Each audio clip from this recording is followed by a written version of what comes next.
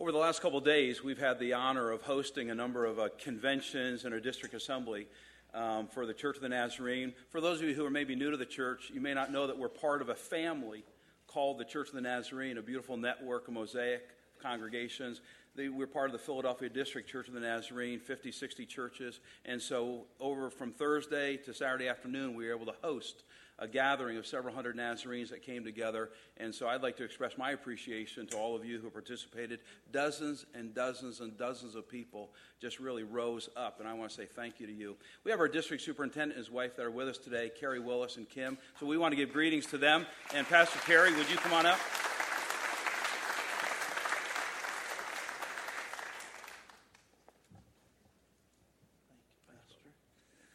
Well, on the night that the Lord's Supper was instituted, Jesus also washed the feet of his disciples. And Lansdale Emmanuel has been washing the feet of the district the last few days. And we are humbled in our hearts by that kinship. So thank you. If you've invested at all in Emmanuel, you have invested in the district Church of the Nazarene. And we just love you and your pastor and his wife. And so I'm from a little coastal island, and when it comes time for gifts, there are certain gifts that mean more to island boys. And I reached in my collection of waterfowl decoys, and I said, I want to give something to Pastor Mark and Precious Holly to have in their home or office to remind them that we love them. And they are such a beautiful couple that I could do none else except to reach in to my collection and get what many call the most beautiful duck, the wood duck. Beautiful. And so I'm going to present this to you again in the second service, so act surprised. But I just want you to know that this came out of my collection, so I selected it and thought it was beautiful, and it just seems like it ought to go to your place. So thank you, Pastor, for washing our feet. And whenever you see this, just know that you are cherished. Thank you. Okay, yeah, hold on to it. This is lovely. I'll take it back. Yep, I'll take it back. That's the glory of two services. We also have a very special guest with us this morning, Dr. David Busic. He's General Superintendent in the Church of the Nazarene. He presided over our district assembly Friday evening into Saturday.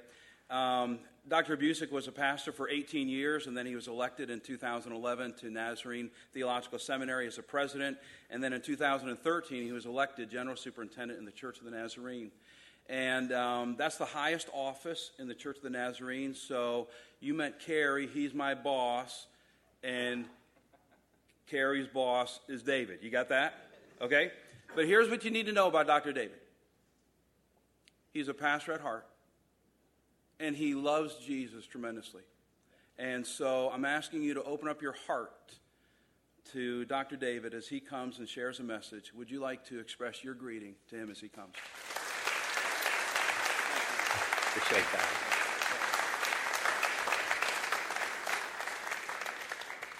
Well, good morning, church. I greet you today in the strong name of Jesus, and it's such a privilege for me to get to be with you. I leaned over to Pastor Mark today and this morning, and I said, every time I have a chance to be with a local parish, I'm reminded of how much I miss being a pastor. And I'm especially reminded of what it means, how much I miss being a pastor when I'm in the presence of an outstanding pastor. I think you know we have over 30,000 churches of the Nazarene around the world, but there's no finer pastor that I know than Pastor Mark Prue. And would you like to just say thanks for him?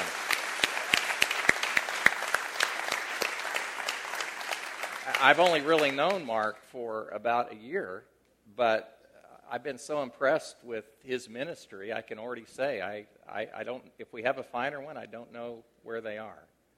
Pastor Carrie and Kim, what a delight to be with you this week. And I want to say a huge thank you to you. I know your pastor did that, but you kind of expect your pastor to say thank you, but I want to be sure that you know from our hearts how much we appreciate you opening up your church and with your hospitality. You did a wonderful job. And the only problem is when you do a job like this, the likelihood of us coming back is really, really strong. So maybe you made a mistake in that, but thank you. You're a part of a global family, and in 162 countries of the world, and 2.6 million members who call themselves Nazarene, and those are just the members. And I say that because I want you to know that as wonderful as Lansdale Emmanuel Church is, and it is, you're a part of a much bigger thing in the world that God is doing. And Ann was just ordained into the ministry of that 2.6 million fellowship. So thank you again for allowing us to be here. And I'm looking forward to bringing the word to you today. And I'd invite your attention to God's word in Philippians chapter 1. Philippians chapter 1. If you're not familiar with the Bible, Philippians would sound like a weird place to read from. What in the world does Philippians mean? Well, there was a person named Saul who at one point in his life was a radical fundamentalist terrorist whose sole purpose in life was to destroy the Christian church. But he had an encounter with the risen Christ, the same risen Christ that you have had an encounter with. And it changed his life forever.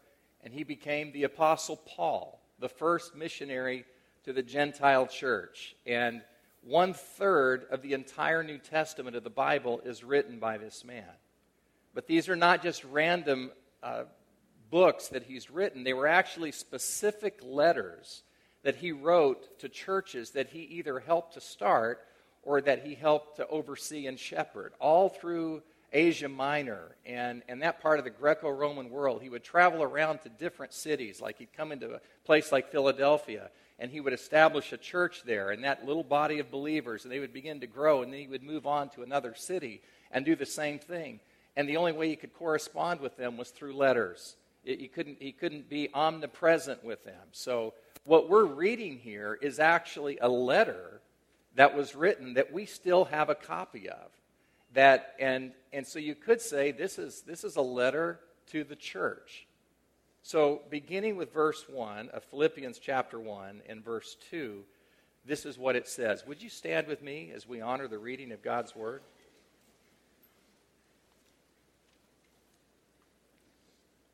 It says, Paul and Timothy, servants of Christ Jesus, to all God's holy people in Christ Jesus at Philippi, the city of Philippi, together with the overseers and the deacons, grace and peace to you from God our Father and the Lord Jesus Christ.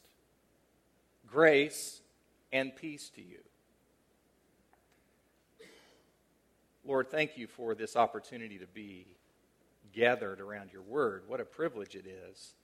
And I pray that the words of my mouth and the meditation of all of our hearts together will be pleasing to you, honoring to your name, and edifying for your people.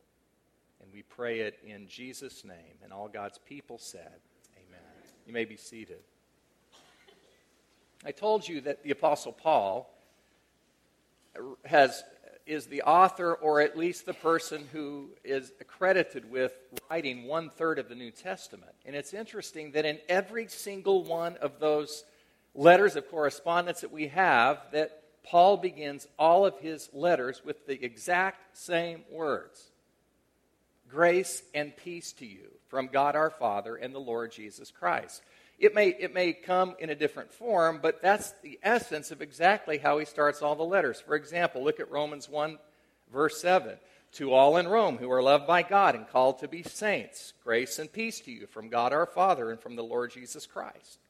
And then in Ephesians chapter 1, Paul, an apostle of Christ Jesus by the will of God, to the saints in Ephesus, the faithful in Christ Jesus, grace and peace to you from God our Father and the Lord Jesus Christ. And then from 1 Corinthians chapter 1, Paul, called to be an apostle of Christ Jesus by the will of God, and our brother Sosthenes, to the church of God in Corinth, to those sanctified in Christ Jesus and called to be holy, together with all those everywhere who call on the name of our Lord Jesus Christ. Apparently he felt like he needed to do a little more for the church in Corinth. Grace and peace to you from God our Father and the Lord Jesus Christ. Are you starting to hear a theme? And he begins Galatians with grace and peace. And he begins 2 Corinthians with grace and peace. And he begins Philemon and Timothy and Titus and Thessalonians with the exact same words. Grace and peace to you from God our Father and the Lord Jesus Christ. Now, my theory is either Paul was having serious writer's block.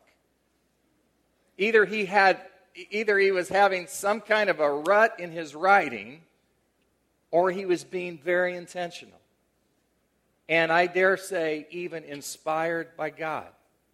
Because all of them, before he ever says anything about, here's what I want you to do, before he gave any challenge, any rebuke, any other source of encouragement, in every single time he said, grace and peace to you from God our Father and our Lord Jesus Christ. And you need to understand that this was not the typical greeting in the Greco-Roman world. They did not say grace and peace to you. They actually used another word that was a greeting. It was called chairein. Someone say chairein. And chairein basically meant rejoice, but when it was used as a salutation, it meant, hi. How are you? Good to see you. Chairein. That's the way they greeted each other, and that's the way we greet each other. Hi, how are you?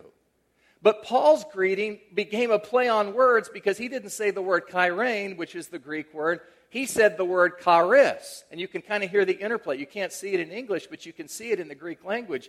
And charis didn't mean hi, it meant grace to you. And I have a feeling that the people who heard these Christians talking to each other, they would say, isn't it interesting how these Christians speak to each other? They don't just say, what's up? They say a blessing. They are blessing each other. They are offering a blessing. The Lord bless and keep you. That was an ancient blessing even before this, but now this is a brand new way. Because this is how Christians speak and think and act toward each other, and this is how they think, act, and speak to the world. We are a unique people.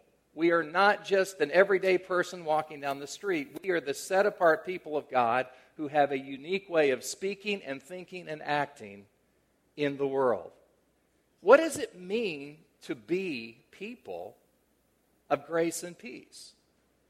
What does that look like in a place like we live today, this world that we were talking about earlier in our worship time?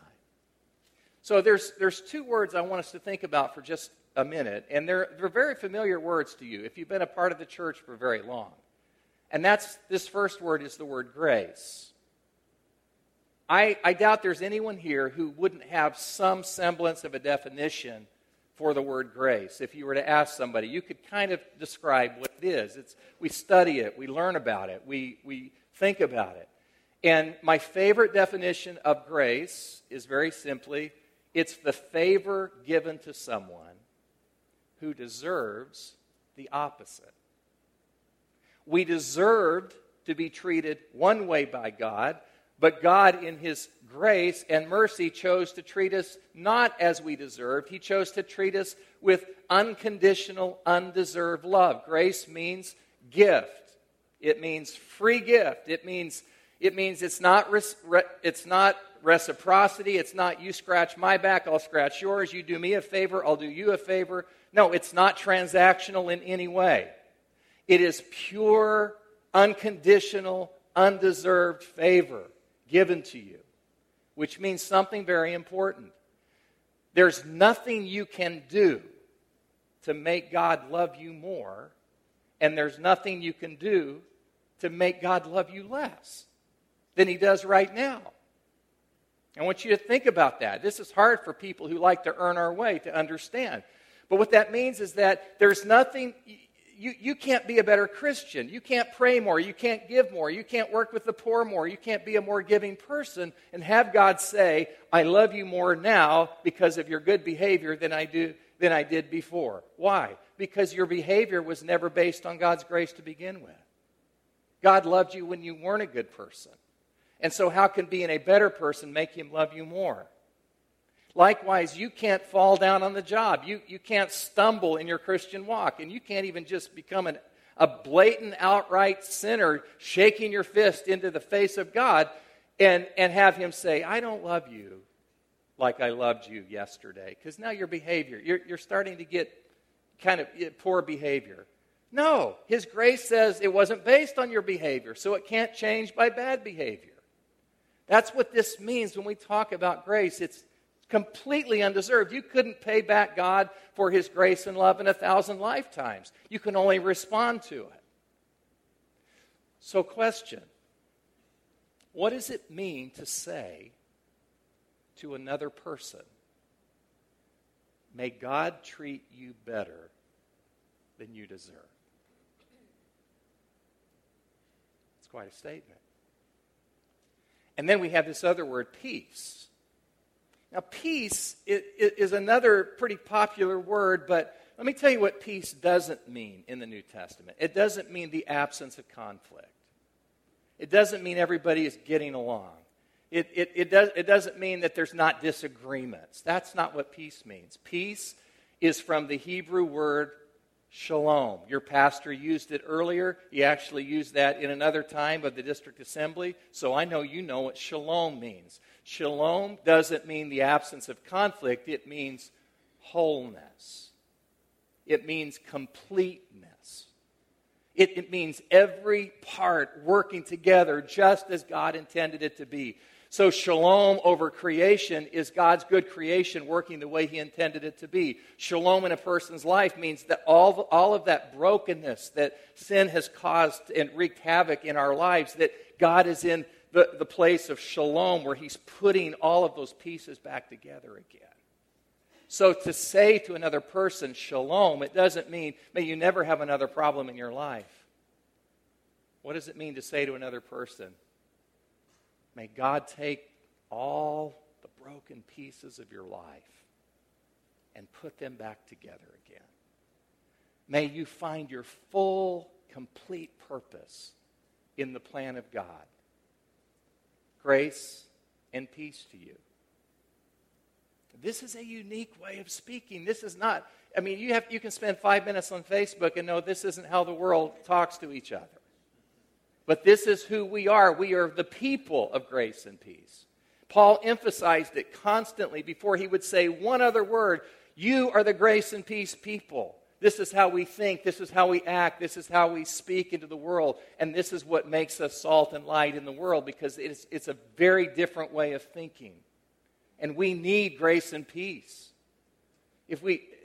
I don't know of a more divided time in our country. And I'm 54 years old, and I can tell you, in my memory, I don't remember a time when we needed more grace and peace in the United States than we do right now. In your neighborhood, in your homes, in your schools. This is our moment. This is the moment for grace and peace people. But I have to tell you that grace and peace is not something that's rooted in your specific circumstance. In other words, your life doesn't have to be completely awesome for you to be a person of grace and peace. Do you have any idea where Paul was actually writing these words from? These words to the Philippian church? But you want to take a guess? He was in prison. And I'm glad you said prison and not just jail. He wasn't in just some kind of a holding cell somewhere. He was in a prison. In fact, he actually says in the book of Philippians, as I write this, my hands are in shackles. So he's either dictating this to a person who's writing it down, or he's actually writing these words with his hands in shackles, and he's not just in a prison. I mean, we already know he's not drinking lemonade somewhere on a beach under an umbrella. Prison is not a good place, and I don't want to go to prison. I've seen the reality shows, and I don't think prison's a good place. But I can promise you a Roman prison wasn't a place where you got to pump iron all day and watch ESPN and have 3 square meals a day. That's not what was happening in Roman prisons. Roman prisons were hellholes. And I literally mean hole. Because they dug it out of the ground and they just put men and turned them into animals in this hole that was full of rats and disease and violence, and it was wet and cold. In fact, people didn't live long in Roman prisons. Most people lived no more than a month, and the reason is if somebody didn't kill you in that prison, or if you didn't kill yourself because you couldn't bear to stay in that prison, you starved to death. Because in Roman prisons, they did not feed you. And they just thought, if you're going to be an insurrectionist, if you're going to undermine the government, why would we use our money to feed you? So the only way you survived is if your friends took care of you. If your friends brought you food, or if they brought you money to get food, that's the only food you got. In fact, this entire book of Philippians turns out to be a giant thank you note from Paul to the Philippian church, who's 700 miles away. Think about this. This is before getting in a car. 700 miles away, the Christians in Philippi heard Paul is in prison. And they called a special board meeting, and they said, somebody's got to do something about this. And so they raised an offering, and then they said, is anybody here, can anybody take off 3 months from work and go take this and deliver this to the Apostle Paul? And some guy named Epaphroditus raised his hand. He said, I'll do that. And we don't know exactly what happened to Epaphroditus on the way to Rome to deliver this gift, but we know he almost died because Paul talks about it in Philippians, about the fact that Epaphroditus, by the grace of God, is going to survive. So there's no telling what happened along the journey, but when he finally delivered it, Paul was so overwhelmed with gratitude. And in the midst of this horrible situation, that he said, you have expressed grace and peace to me. You are treating me better than I deserve. You're praying for God's wholeness in my life. And I thank you for that. Paul was actually waiting and knowing that he could be executed any day. And in Roman times, the moment the judge brought down the gavel and they said you're guilty, you didn't wait for 20 years on death row hoping to get a pardon. They basically took you outside, either cut your head off or they crucified you. So this is the circumstance Paul is in. But in the midst of that, he is overflowing with grace and peace. Because grace and peace isn't based on your situation. It's not based on your external circumstances. Grace and peace wells up from within you, not from the outside in, but from the inside out. And you can be carrying the heaviest burdens and be in the worst situation imaginable, and you can still be overflowing with grace and peace. So what's this look like? What does this look like in the real world that you and I live in? I was sitting in my office as a pastor, and it was about 10:30 in the morning, and I went, oh no, I forgot. Today is my son's 16th birthday. And I'd gotten out of the house without telling him happy birthday. That's a pretty big deal when you're 16. That's a mile marker. And I thought, I can't let Ben go all day long and think that I just didn't care about his birthday. And so I got in my car, I drove over to his school, and I knew the principal, so I went into the principal's office. I said, any way we can get Ben down to the office? I just need 1 minute. And he said, hey, no problem. But I didn't know how he was going to get him there. Because he got on the intercom, and it went something like this. Ben Busic, come to the office, please. Ben Busic. I went, oh, that's not good. And as soon as he said that, all of a sudden, the bell rings. And you know what that means in a high school? That means everybody's changing classes. So all of a sudden, I'm waiting at the principal's office, and here comes Ben with about 15 of his buddies. Not exactly the place I wanted to humble myself and say I'm sorry to my son. But he came walking up, and he had this big grin on his face. He knew exactly why I was there. And he just kind of let me do my thing. And I said, hey, Ben, how's it going? And he said, hey, Dad, it's good. What's going on? And, well, this is your 16th birthday, and I forgot to tell you, and I feel like a horrible dad. And, I just gave him the whole thing. I said, I'm really sorry, but I love you, and I just wanted to say happy birthday.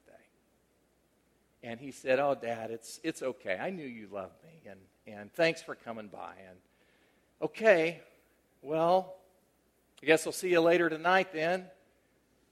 Okay, see you, Dad. It's awkward. Like, what do I do now? I thought I didn't want to embarrass him in front of his friends, and so I kind of went, okay, then, high five. And Ben just went, totally left me hanging. And I thought, okay, I deserve that. And I said, see you later, and I started to step away. And you know what my 16-year-old son did? Right there in front of 15 of his friends, he stepped in front of me like this, and he reached out, and he put both arms around me, and he gave me one of the biggest bear hugs I'd ever gotten. And I don't mean one of those like man hugs, like, hey, love you, man, one of those things. But I mean a full-on, serious hug. And it took me by surprise to the point when I hugged him back, I hugged him for a second and I let him go, and he didn't let me go. It was a long, enduring hug. And finally, after about 10 seconds, I started to kind of tear up. And I thought, I can't break down and start crying in front of my friend's sons. But you know what I felt about 10 seconds into that hug? Oh, this is grace and peace. This hug is grace and peace. I'd made a big mistake. He could have been passive-aggressive. He could have held on to that for a while. But in that moment, unashamed, my son said to me, grace and peace to you, Dad. Christy and I, my wife, we were sitting at a restaurant having dinner with friends, and my cell phone rang. I looked down on the cell phone, and it was my youngest daughter, Madison, calling, and she never called me. I thought, oh, no, this could be an emergency. And so I said, hey, Maddie, what's going on? And she said, Dad, I just had a question. Is there supposed to be water pouring through the lights in our kitchen? I said, I don't know. Let me ask your mom. No, I said, no, I don't think so. She said, well, it's not raining, and it's pouring through these can lights. And I don't mean it's coming in a little bit, Dad. It's pouring in so much. There's like inches of water all over the floor and going into the living room and into the dining room. It's just everywhere. And so we got in our car, we raced home, and we discovered that there was an upstairs toilet that had been running and overflowing for 9 hours. And it was the bad kind of toilet water. It was the dirty, gross toilet water. And it smelled, and we looked at the mess. By the time we got there, it was just all over the house. And I told the kids, I said, go change your clothes. This is going to be an all-nighter for us. And we got down, we started getting down in that gross toilet water. And would you believe it? Bong, bong. You got to be kidding me. Someone's here, someone's at our house now, went back into the closet, put on my suit, went to answer the door. No, I didn't do that. I opened the door. It's Louis and Rita from our church. Hey, Pastor. Hey, Louis, Rita. And they said, we heard you had a problem here. And I said, well, I don't know how you heard that, but we do have a problem. Well, we're here to help clean it up. And I said, oh, no, yeah, I can't let you. This is the bad kind. This is bad. They said, no, Pastor, we're not leaving. Well, okay, come on in. And Louis and Rita come in, and they start cleaning, and bong, bong. I go to the door. There's Tim and Darlene. They've got some fans. And they said, Pastor, we heard you had a problem. I said, well, come on in. It's a party. So they came in. Bong, bong. That wasn't a very one. Bong, bong. There's Phil Lighthill. He's a carpet guy. He doesn't even say anything. He just comes in and starts ripping up carpet. And I'm not kidding you. In the next 30 minutes, we've got 50 people from the church all through my house. Some of them are in my refrigerator. Others are kind of sitting in the living room. But there's just Nazarenes everywhere. And there's a moment when I'm in the kitchen on my hands and knees and I'm cleaning up and I can hear people laughing all through the house. And I just smile. And I had, in that moment, the same feeling I had when Ben hugged me. I said, this is grace and peace. This is what grace and peace feels like in the community.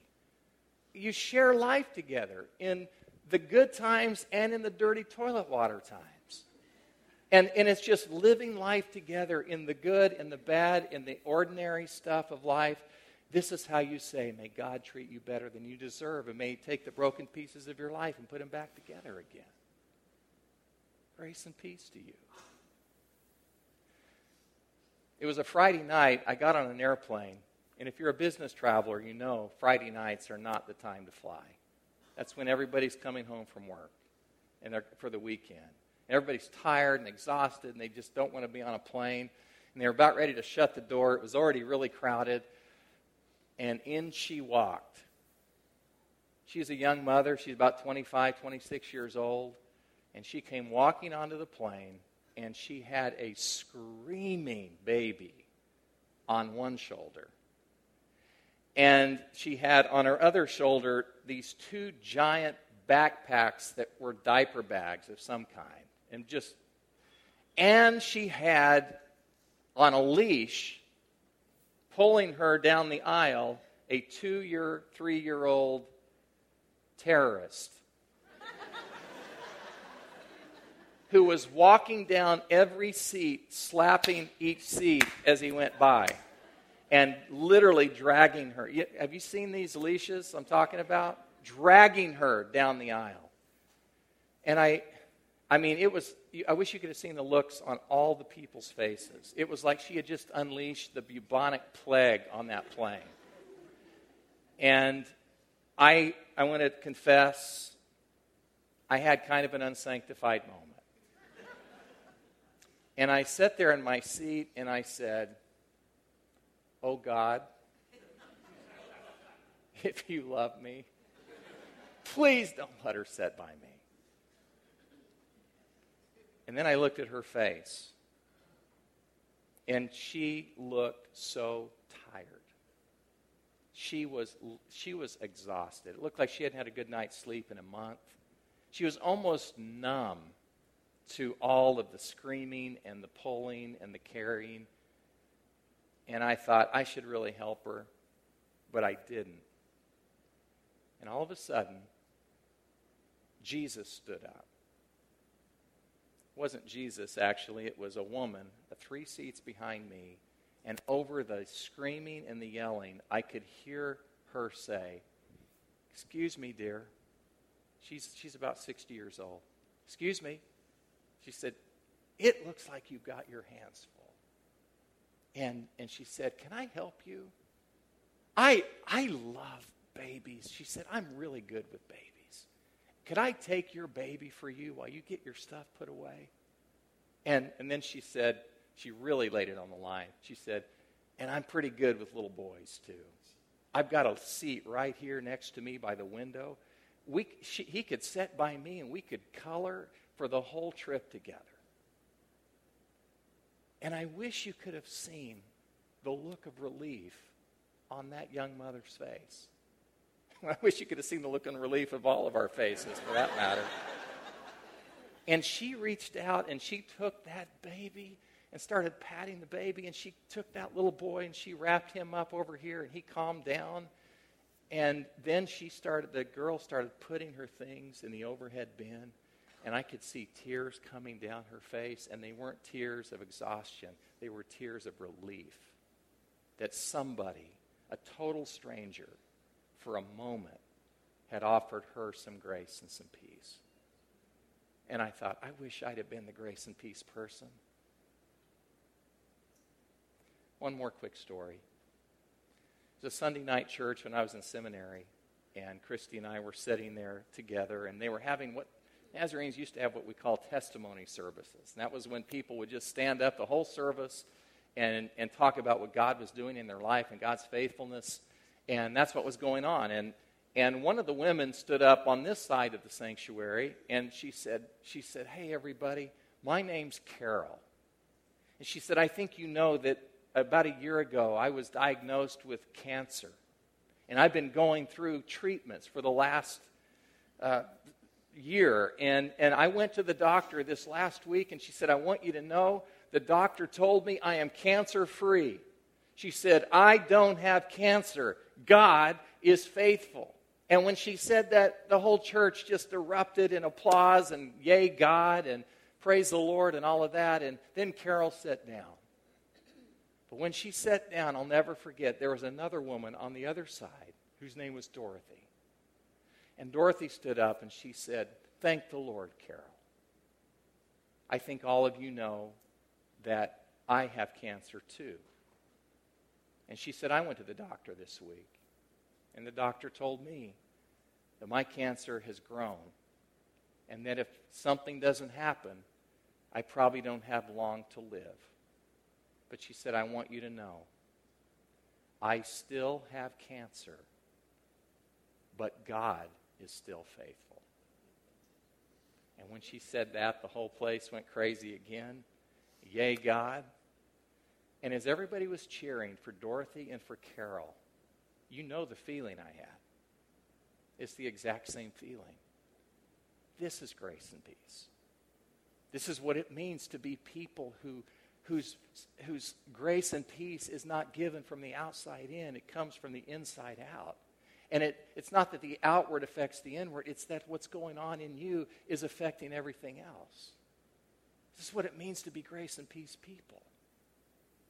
My brother and sister, what would it be like if every single morning you woke up and you said, "Oh, grace and peace." Every time you took in a breath, every time you had a chance to love the rain on a Sunday morning, every time you saw a child playing, every time you saw a sunset, every time you walked a dog, you said, "Oh, this is grace and peace."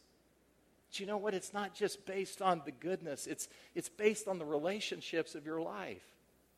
Grace and peace in our homes. What if in that situation where your teenager was talking back again, and you had to just kind of take a deep breath and inhale, and you say, "Okay, grace and peace. Grace and peace in our home."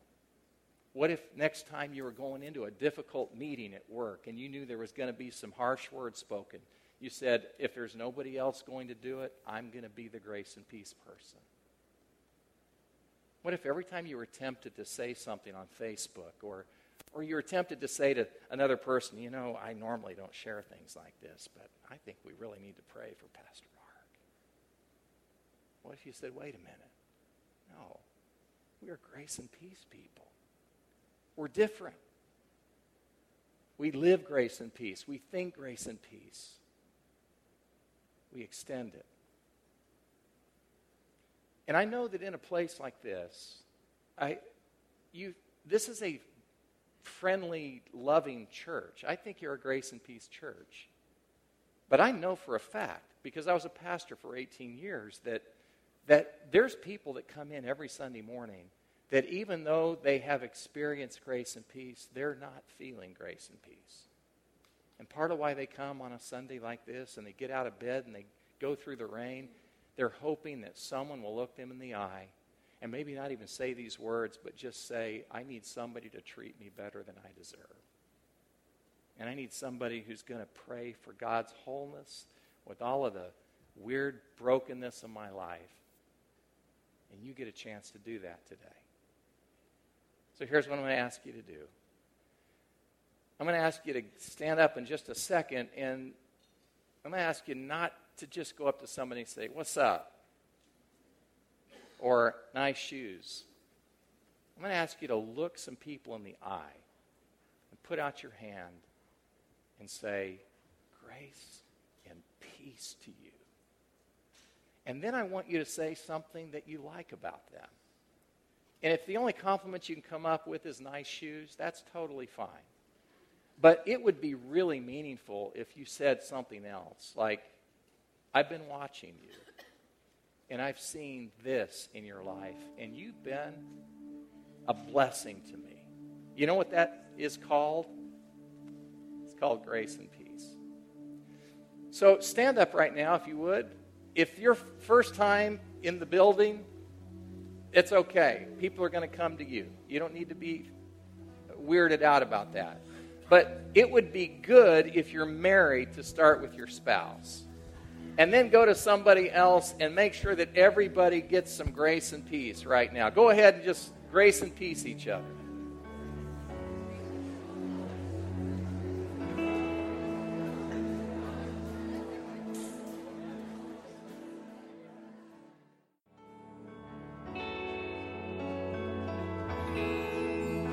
We're so glad you came to church today. I pray grace and peace over you. May you be blessed as you go. May the Lord's face shine upon you. And His grace and peace be extended in you and through you to one another. God is faithful, and He will use you to bring restoration and healing and wholeness to the people around you. Don't miss the opportunity to extend that this morning and this week. Go in peace. Amen.